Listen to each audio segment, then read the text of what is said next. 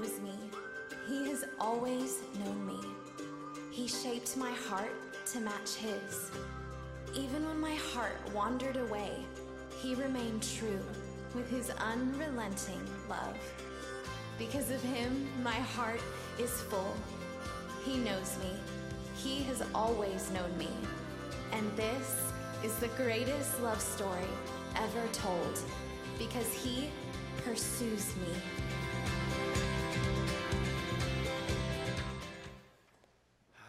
Praise God, praise God. About 3 years ago, my parents decided to make the move from San Antonio, Texas to here in Nashville, Tennessee. Now, they had lived in the same house for 40 years, okay? This is the house I grew up in, the house right there in San Antonio. And I mean, all our formidable years were spent there. We moved there when I was 4 years old. And so when they made this decision, they called my sister and I, and they said, hey, you guys are going to be here for Christmas, you know, with the families and everything. And we want you, while you're here, to go through all your stuff, right? And so we're like, okay, you know, I mean, it's been there for a while. I've been here, you know, but so we go home that Christmas 3 years ago, and I remember going through all of my stuff, right? And it's in a closet, and I'm looking through, and I'm finding trophies, I'm finding baseball cards. So I was glad to find those, and holding on to those, right? And then I came across this box, and in this box, I opened up the lid, and there were all of my love letters, okay? These were like love letters from like elementary school and middle school. I have no idea why I kept these. I don't even know why they were there, but they were there. And I opened it up, and I just started dying laughing, okay? So I'm looking at these, I'm pulling it out, and there's a note from, you know, Andrea and from Kathy. They were so well written, right? You were so fine, you know, and you were so hot, and, you know, it's like, oh, great, you know, I'm glad we're going together. I mean, I'm just dying laughing. I'm looking at these, and then there was a note from Kathy, and I remember Kathy. Kathy, man, she was my girlfriend in middle school for, I think we almost made 24 hours. But I got up all the nerve for weeks and weeks, and I asked her to go with me, and she said yes. And then the next day, I didn't sit with her at lunch because I sat with the boys at the boys' table, and I had my oatmeal pie. It was only a quarter, and I sat there every day. And for some reason, she got mad because I didn't want to sit with her at the girls' table, and so she broke up with me. I'm like, wow, I put all that energy in. I don't know what happened, and here it was. And there was a note in there from Kathy, right, and apologizing, and I was like, oh, well, it's too late, right, you know, so. But all these notes, and they kept coming back, and I'm looking through here, I'm laughing, I'm laughing, and I finally threw them all away. And at the end of that Christmas, we exchanged notes between Lisa and I, my wife, and my girls, and I remember being there on Christmas as we opened presents, and then that night I'm reading through cards, and I thought, wow, how the depth of my love has changed. You know, how I thought this was love in elementary school and in middle school, and now to see what real love is and to say, I'm committed to my wife, and I love her, and she's amazing. And I just thought about that growth process in my own life and how you learn what love is and how you truly grow. You see, we live in a world that wants to sell us a cheap imitation of love, right? We live in a world that's in love with romantic love. And we grew up watching Disney movies. Now I have 3 little girls, and so we got lots of Disney at our house, okay? It's Disney all the time. But it's amazing how Disney kind of sells you on this happily ever after, right? You find that Prince Charming, and then it's going to be happily ever after, right? There's no problems. There's no worries. You live in a big castle. I mean, it's just, you know, and you're going, that's not real love. And we watch, you know, romantic movies like The Notebook and Harry Met Sally and all these kind of movies. Are like, oh, yes. Or we watch The Bachelor, The Bachelorette, and we think, oh, this is real love, right? I mean, you know, there's roses and there's diamonds and there's all these trips and everything is perfect. But we all know that's not real love. We all know that that's not what love really is. And our world will sell us that, and we fall in love with what the world says, and we look at our love sometimes, we go, well, it doesn't measure up to that, and that's really what it is, and God's going, oh, no, there's something so much deeper and richer. There's real love. There's real love. And that's what God is inviting us to. You see, this is the greatest love story ever told. And that's why this book is the #1 seller every single year. #1 seller all time and every single year. Why? Because there's something inside of us that says, I don't want the cheap imitation. I don't want the elementary school, middle school. I want what's real. I want through the good times and through the tough times and through the hard times, I want what lasts. I want love. And God says, that's who I am. And I love you. Well, welcome this morning to a brand new series. It's a series, it's our Easter series. It's called God's Pursuit of You. And I'm so excited about this series. Over the next 4 weeks, we're just going to talk about God's love. And we're going to see how God has been pursuing us. And that's what the Bible is all about. God pursuing his people. God inviting us into this beautiful love relationship that's real. And it's unconditional. And it's eternal. It's love. If you have a Bible with you this morning, I invite you up with me to the book of Genesis. Genesis chapter 1. Genesis chapter 1. And we're going to be in verse 27. Maybe if you have a mobile device, you can access the scriptures online as well at YouVersion. We'll also put the scripture on the screen, and you can follow along with what God's word has to say. But we're going to see Genesis chapter 1. In verse 27, so we're going back to the very beginning, right? We're seeing how it all happened, how it all started. And in verse 27, it says this, so God created man in his own image. In the image of God, he created him, male and female, he created them. And God blessed them and said to them, be fruitful and increase in number, fill the earth and subdue it, rule over the fish of the sea and the birds of the air, and over every living creature that moves on the ground. Then God said, I give you every seed-bearing plant on the face of the whole earth, and every tree that has fruit with seed in it, and they will be yours for food. And to all the beasts of the earth, and to all the birds of the air, and all the creatures that move on the ground, everything that has breath of life in it, I give you every green plant for food. And it was so. God saw all that he had made, and it was very good. And there was evening, and there was morning, the sixth day. And when you look at this and you begin to understand that God created us, and God made us. And if you go back here to verse 27, we understand that you were made in the image of God. So God created man in his own image. In the image of God, he created him. Male and female, he created them. See, you have a capacity inside of your heart for love. Why? Because that's the way God made you. You were made in the image of God. Now, you can try to satisfy that with a lot of different things, and we always do. But what matters is when you and I begin to understand that we were made in the image of a God who is love. 1 John chapter 4, verse 7 says this, dear friends, let us love one another, for love comes from God. Everyone who loves has been born of God and knows God. Whoever does not love does not know God, because what? God is love. It's the very essence of who he is. God is love. And so when you were made in the image of God, you were made with this capacity to love. That's why inside every one of us is a deep hunger for love, right? And people who aren't even believers are far from God. Man, they're enamored with love. They feel like, man, it's all about romantic love. It feels like that's where I'm going to be fulfilled. Why? Because there's this capacity inside of us for love.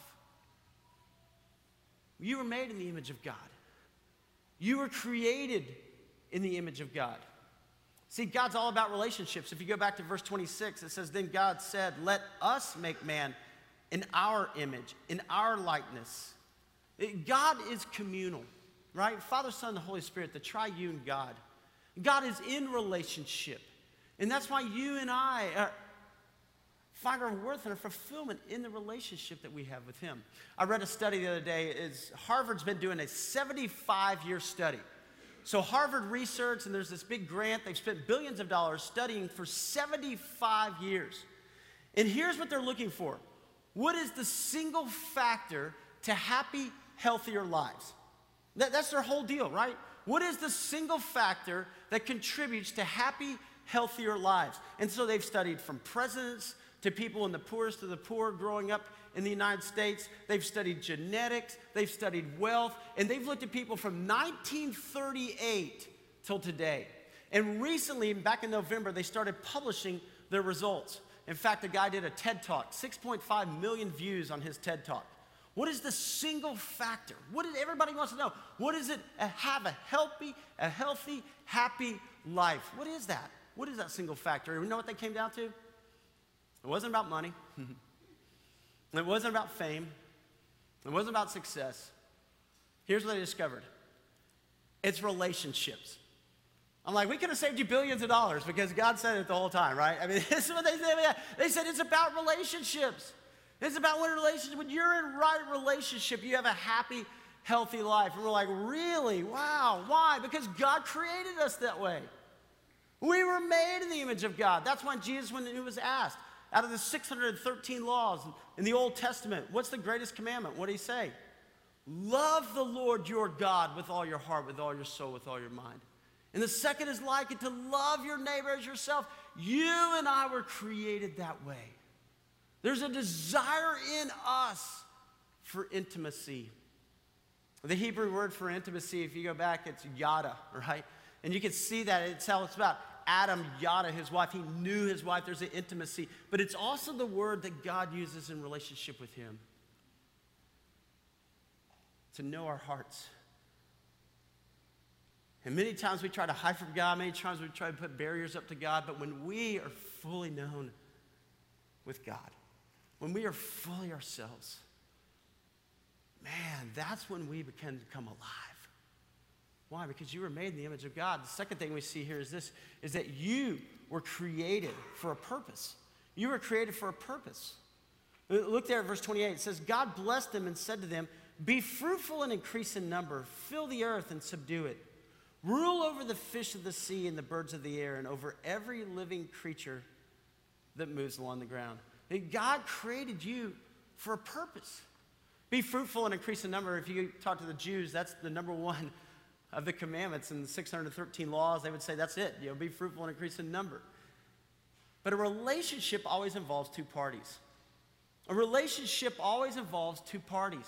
And God created us, but God created us for that relationship with him. Now, you know that. I mean, some of you, you've been in marriages before. You've been in relationships before, and you're like, man, I did everything, right? I did it all. I mean, that relationship wasn't working. Because a relationship involves both parties.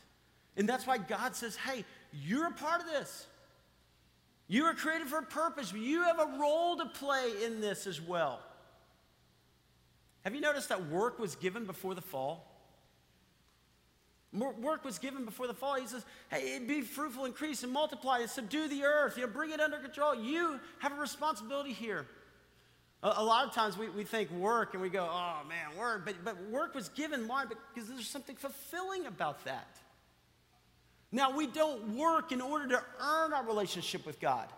And that's a danger. There's a whole works theology basis. And some of you may have grown up with this kind of mentality in your life where you thought, man, I just got to work. I got to do a lot of good things, and then maybe God will accept me. No. God created you. God accepts you. But you work because God has accepted you, right? Because God loves you. It is by grace you've been saved through faith. This is a gift of God, not by works, lest no man should boast. And so many times in our work theology, it becomes about us. It becomes about what we do and earning our way to God. And God's going, no, I want you to fulfill your purpose because I do love you. And I do care about you. And I do have a plan for you. See, as a dad, right, with 3 girls, I want them to do their chores. Now, I'm not going to not love them if they don't do their chores. I may be upset, I may be frustrated, but they're still going to be my girls. I'm still going to love them. But I want them to learn. I want them to participate. I want them to grow. I want them to understand the responsibility. There's a difference between religion and relationship. And a lot of times what we can fall into is this trap and make it about religion. And it's all about religion and what I do, but it's not about what I do, it's about what he's done.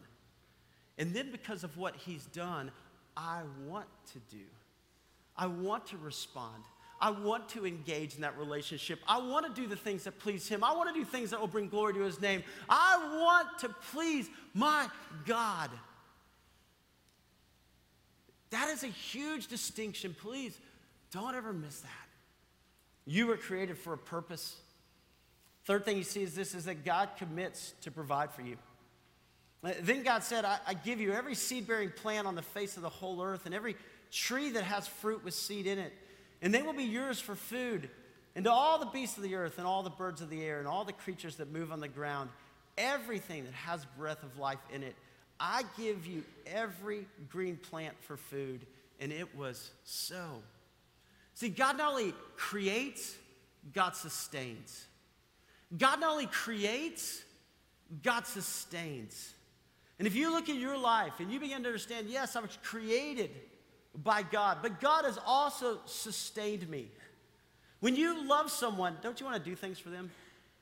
Oh, man, I love my wife. I want to take care of her. I want to make sure she's happy. I want to meet her needs. I mean, I love my kids, and I want to do things for them. There is a God who created you out of the love in his heart, and there is a God who will sustain you. Now, that has huge implications. Because he's not a God that just steps back and says, hey, you figure life out. There is a God who is involved in you physically, emotionally, spiritually. There is a God who loves you. And when you and I begin to understand that, something changes inside of us. See, what happens so often is we have this idea of love, and our love is always conditional, right? You know, I will love you if you do this.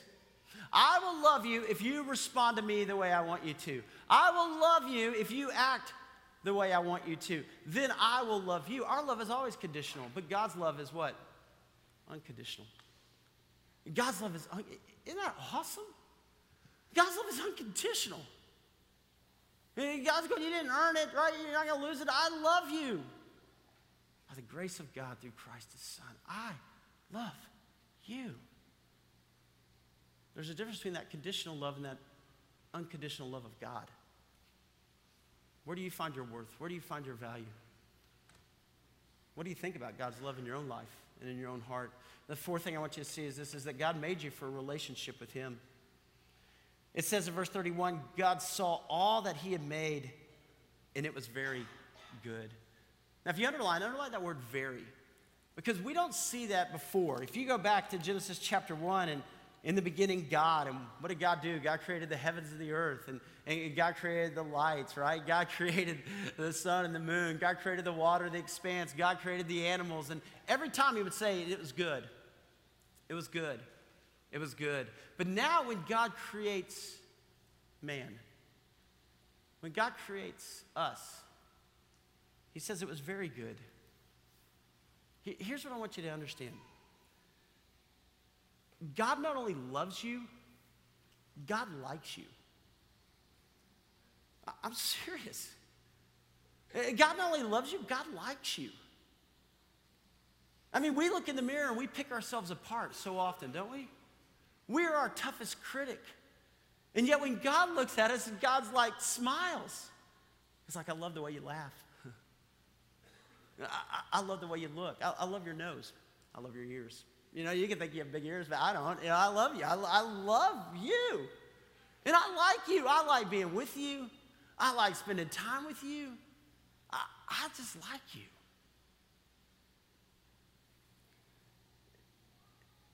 See, love is what separates Christianity from every major world religion.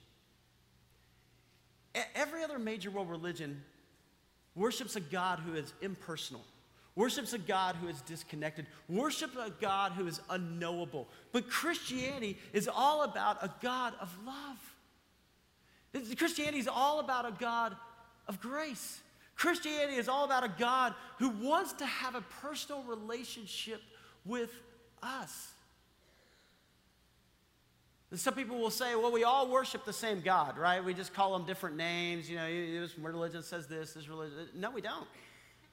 And bottom line, we don't. I mean, there is a huge difference between an unknowable God and a God of love. In fact, there's one major world religion that the word love's not even used in their holy book. The word love's not even used for their God. I mean, that would never be a word that would describe their God. Our God is unique. Our God is the one and only. And our God is a God of love. A God who loves us and a God who wants to have a personal relationship with us. The other day I was praying, and you know, prayer is a dialogue, right? A lot of times we kind of have prayer as a one-way track, and God, here's what I need, and we kind of list it off. But the other day I was praying, and I was kneeling down, I was just pouring my heart out, you know, to God, and here's what's going on. And then I stopped for a moment, and I just said, you know, God, I love you. I do. I was overcome with this, just all the things that God's done in my life and the way he's been there and the way he's taken care of our family and the way he's blessed us. And I just said, God, I love you. And almost instinctively, you know how when you have your kids and you're like, I love you, and they always say, well, I love you more, and you say, well, I love you more, and you kind of get into this game. And then, so instinctively I'm praying, I'm like, God, I just love you. God, I love you more. And the power of the Holy Spirit, God just spoke and goes, no, you don't. I mean, honestly, it wasn't like I heard this audible voice, but I knew it was like, as soon as I said, God, I love you more, and God's like, no, you don't. No, you don't. You don't. And I was like, you're right. I don't. I mean, I wish I could love you more, but God, teach me. And so I started praying that. Just, God, teach me. God, teach me to love you more. Teach me to grow in my love. God, I don't want to have an elementary school love for you. God, I don't want my faith to be in the same place, 5 years from now or 10 years from now or 20. God, I want to grow in the depth of my love for you because, God, I feel like you are loving me. And you are blessing me. God, you are working in my life. And God, I want to grow in this relationship. I want my love for you to be dynamic and to be growing. Because if it's not, you know what happens? It grows stagnant. And it's what happened to Adam and Eve. And even though God made Adam and Eve and he created them and he put them in this beautiful garden and everything was perfect, what happens? If you move over to Genesis chapter 3, the breakup, right? The serpent comes along and says, Eve, did God really say you can't eat from this tree? I mean, come on. Aren't you tired from eating from all these other trees? Come on, what about this tree? Did God really say that? And Eve takes some of the fruit and gives it to her husband, and they sin. And before we're too hard on Adam and Eve, don't we do the same thing? A God who's done everything for us. A God who loves us unconditionally. And what do? We sin. And why do we do that? Why do we rebel against God? Why do we turn our back on him? Why do we chase after the things of this world? Why? I mean, why do good girls like bad boys, I mean, why do we break up with people who are kind to us? Why? Is it fear? Is it wanting to be in control? Is it wanting our way versus his way? What is it? Sin. Bottom line.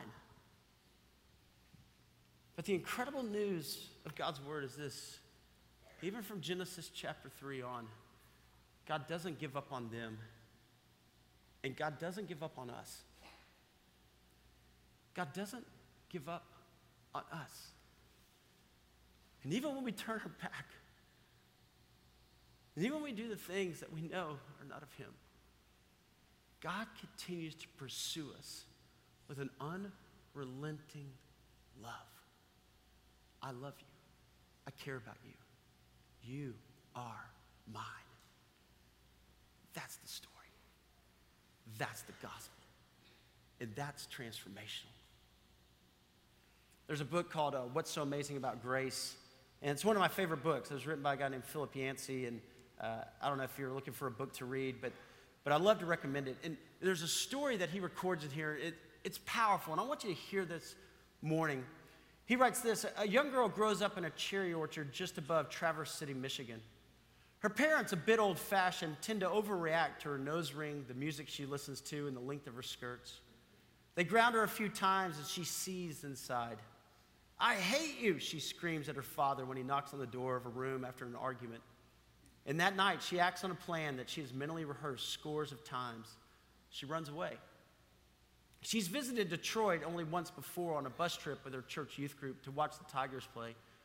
Because newspapers in Traverse City report in lurid detail the gangs, the drugs, the violence in downtown Detroit, she concludes that this is probably the last place her parents will look for her.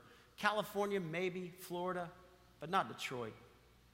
Her second day there, she meets a man who drives the biggest car she's ever seen. He offers her a ride and he buys her lunch and he arranges a place for her to stay.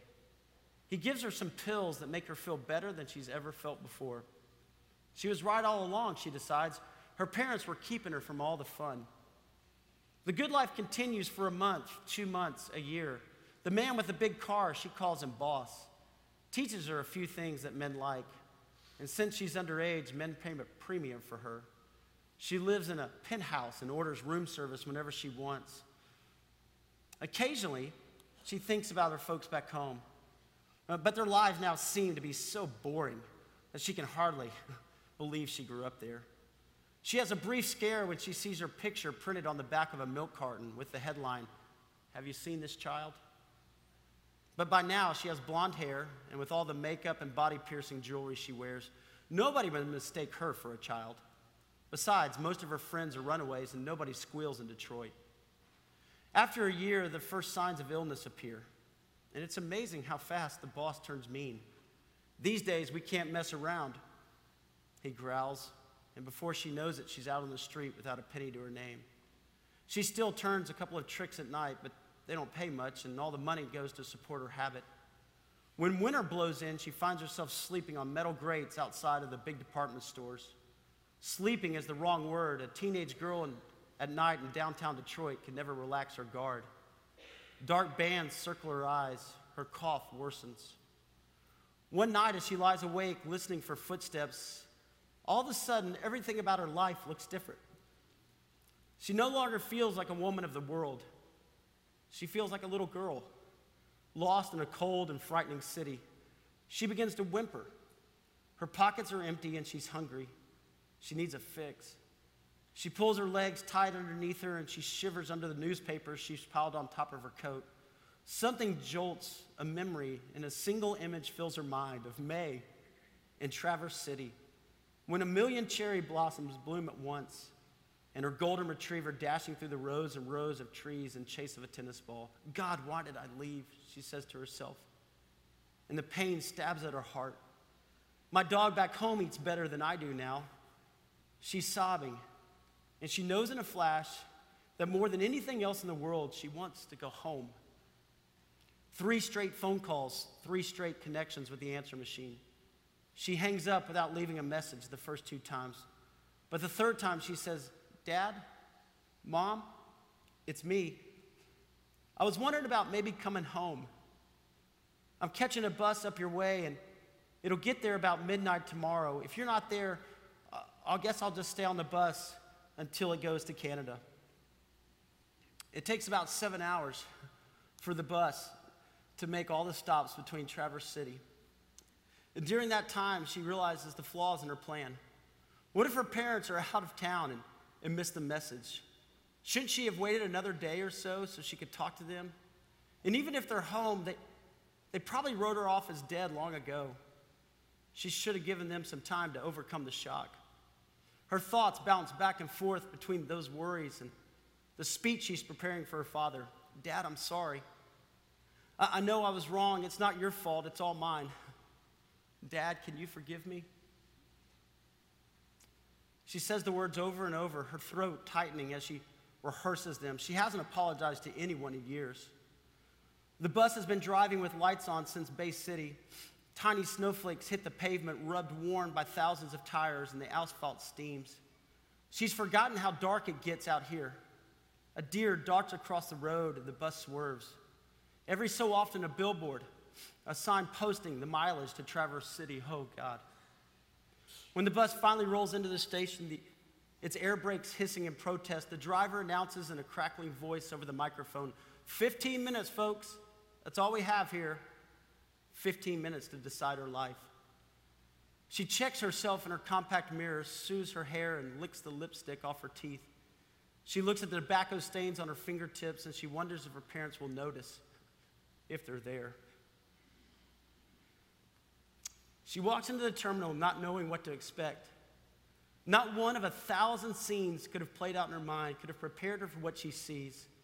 There in the concrete walls and the plastic chairs of the bus terminal in Traverse City, Michigan, stands a group of about 40 brothers and sisters, and great aunts and uncles and cousins and a grandmother and a great-grandmother to boot. And they're all wearing goofy party hats and blowing noisemakers. And taped across the wall of the terminal is a computer-generated banner that reads, "Welcome home." And out of the crowd of well-wishers breaks her dad. She stares out him through the tears coming down in her eyes.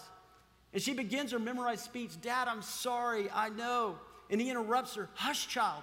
We've got no time for that. No time for apologies. You'll be late for the party. A banquet is waiting for you at home.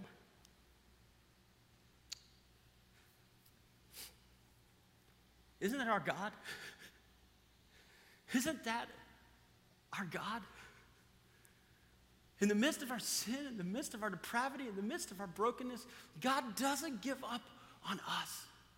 And God pursues us.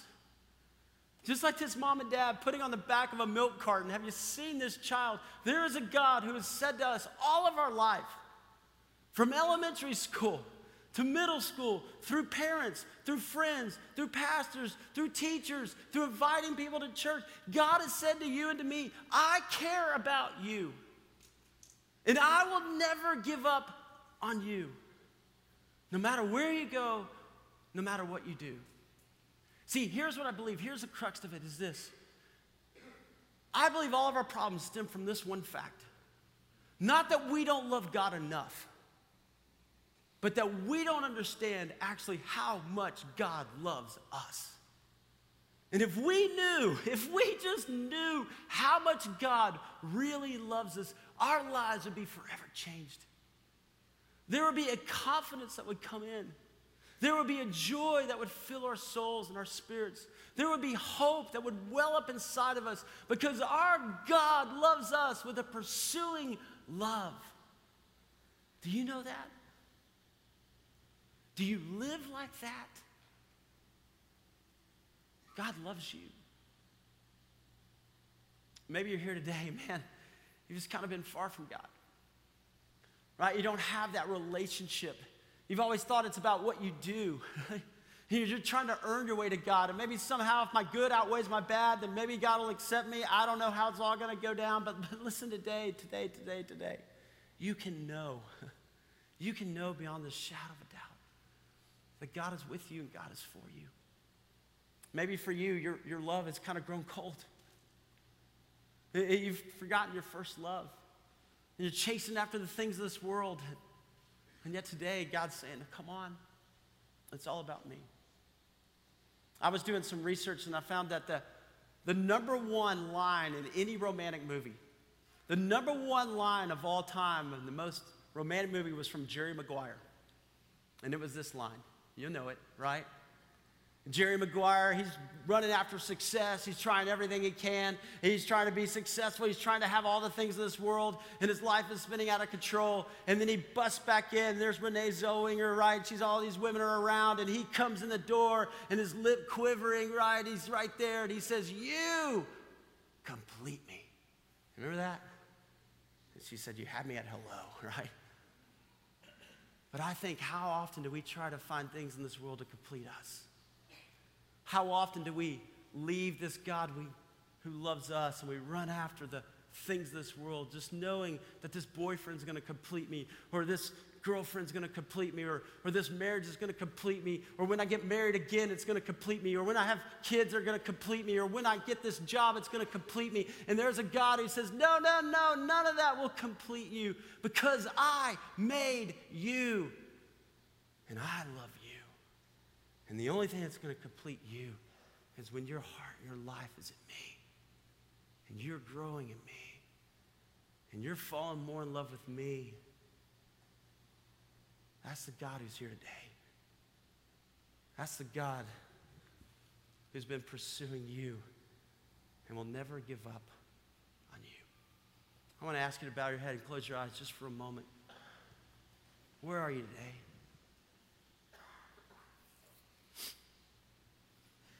What are you looking for in your life to complete you?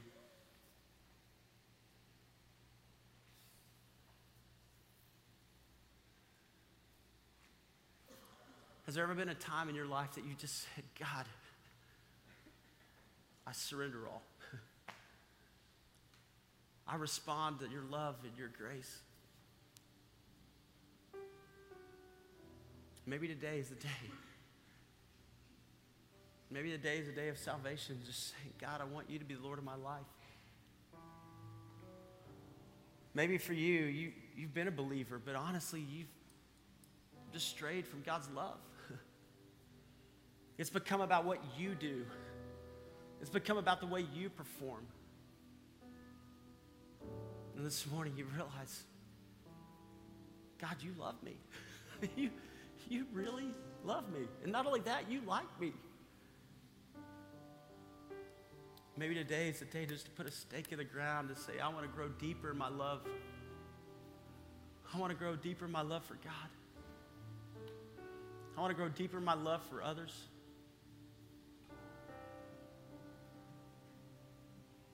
I'm going to invite some of our A6 men and their spouses to kind of move to the sides. And if you want somebody to talk with you, you want somebody to pray with you, this is just a response time right now. And you can get up in just a moment. We're going to stand and you can slide to the side and say, hey, would you pray with me? Would you pray for me? Maybe you want to pray over your marriage. Maybe honestly today you just go, man, there's some cracks in our marriage. I'm not loving my spouse the way I'm called to love. Maybe there's some cracks with my children. Maybe you want to use this as an altar, but let's respond to the Lord. Father God, here we are, your people. Father, I pray that we would know the depth of your love. God, we would understand that we chase after so many things in this world, God, and we turn our back on you. And yet, God, you never give up on us. And even this morning, God, through the power of your Holy Spirit, you are drawing us to yourself. It's not an accident that we are here today, God. You have brought us here to hear from you. And so today, Father, we want to respond in love. God, you can have all this world. We want you. So as we worship right now, as we pray right now, God, as people pray over us right now, I pray that this becomes a holy moment where we search our hearts, where we try to understand what we're looking for to complete us. And we say, God, I want it to be you. Thank you for the gift of Christ. Thank you for Jesus, who gives us hope and salvation. While we were still sinners, you died for us. And it's in the name of Jesus that we pray and we respond.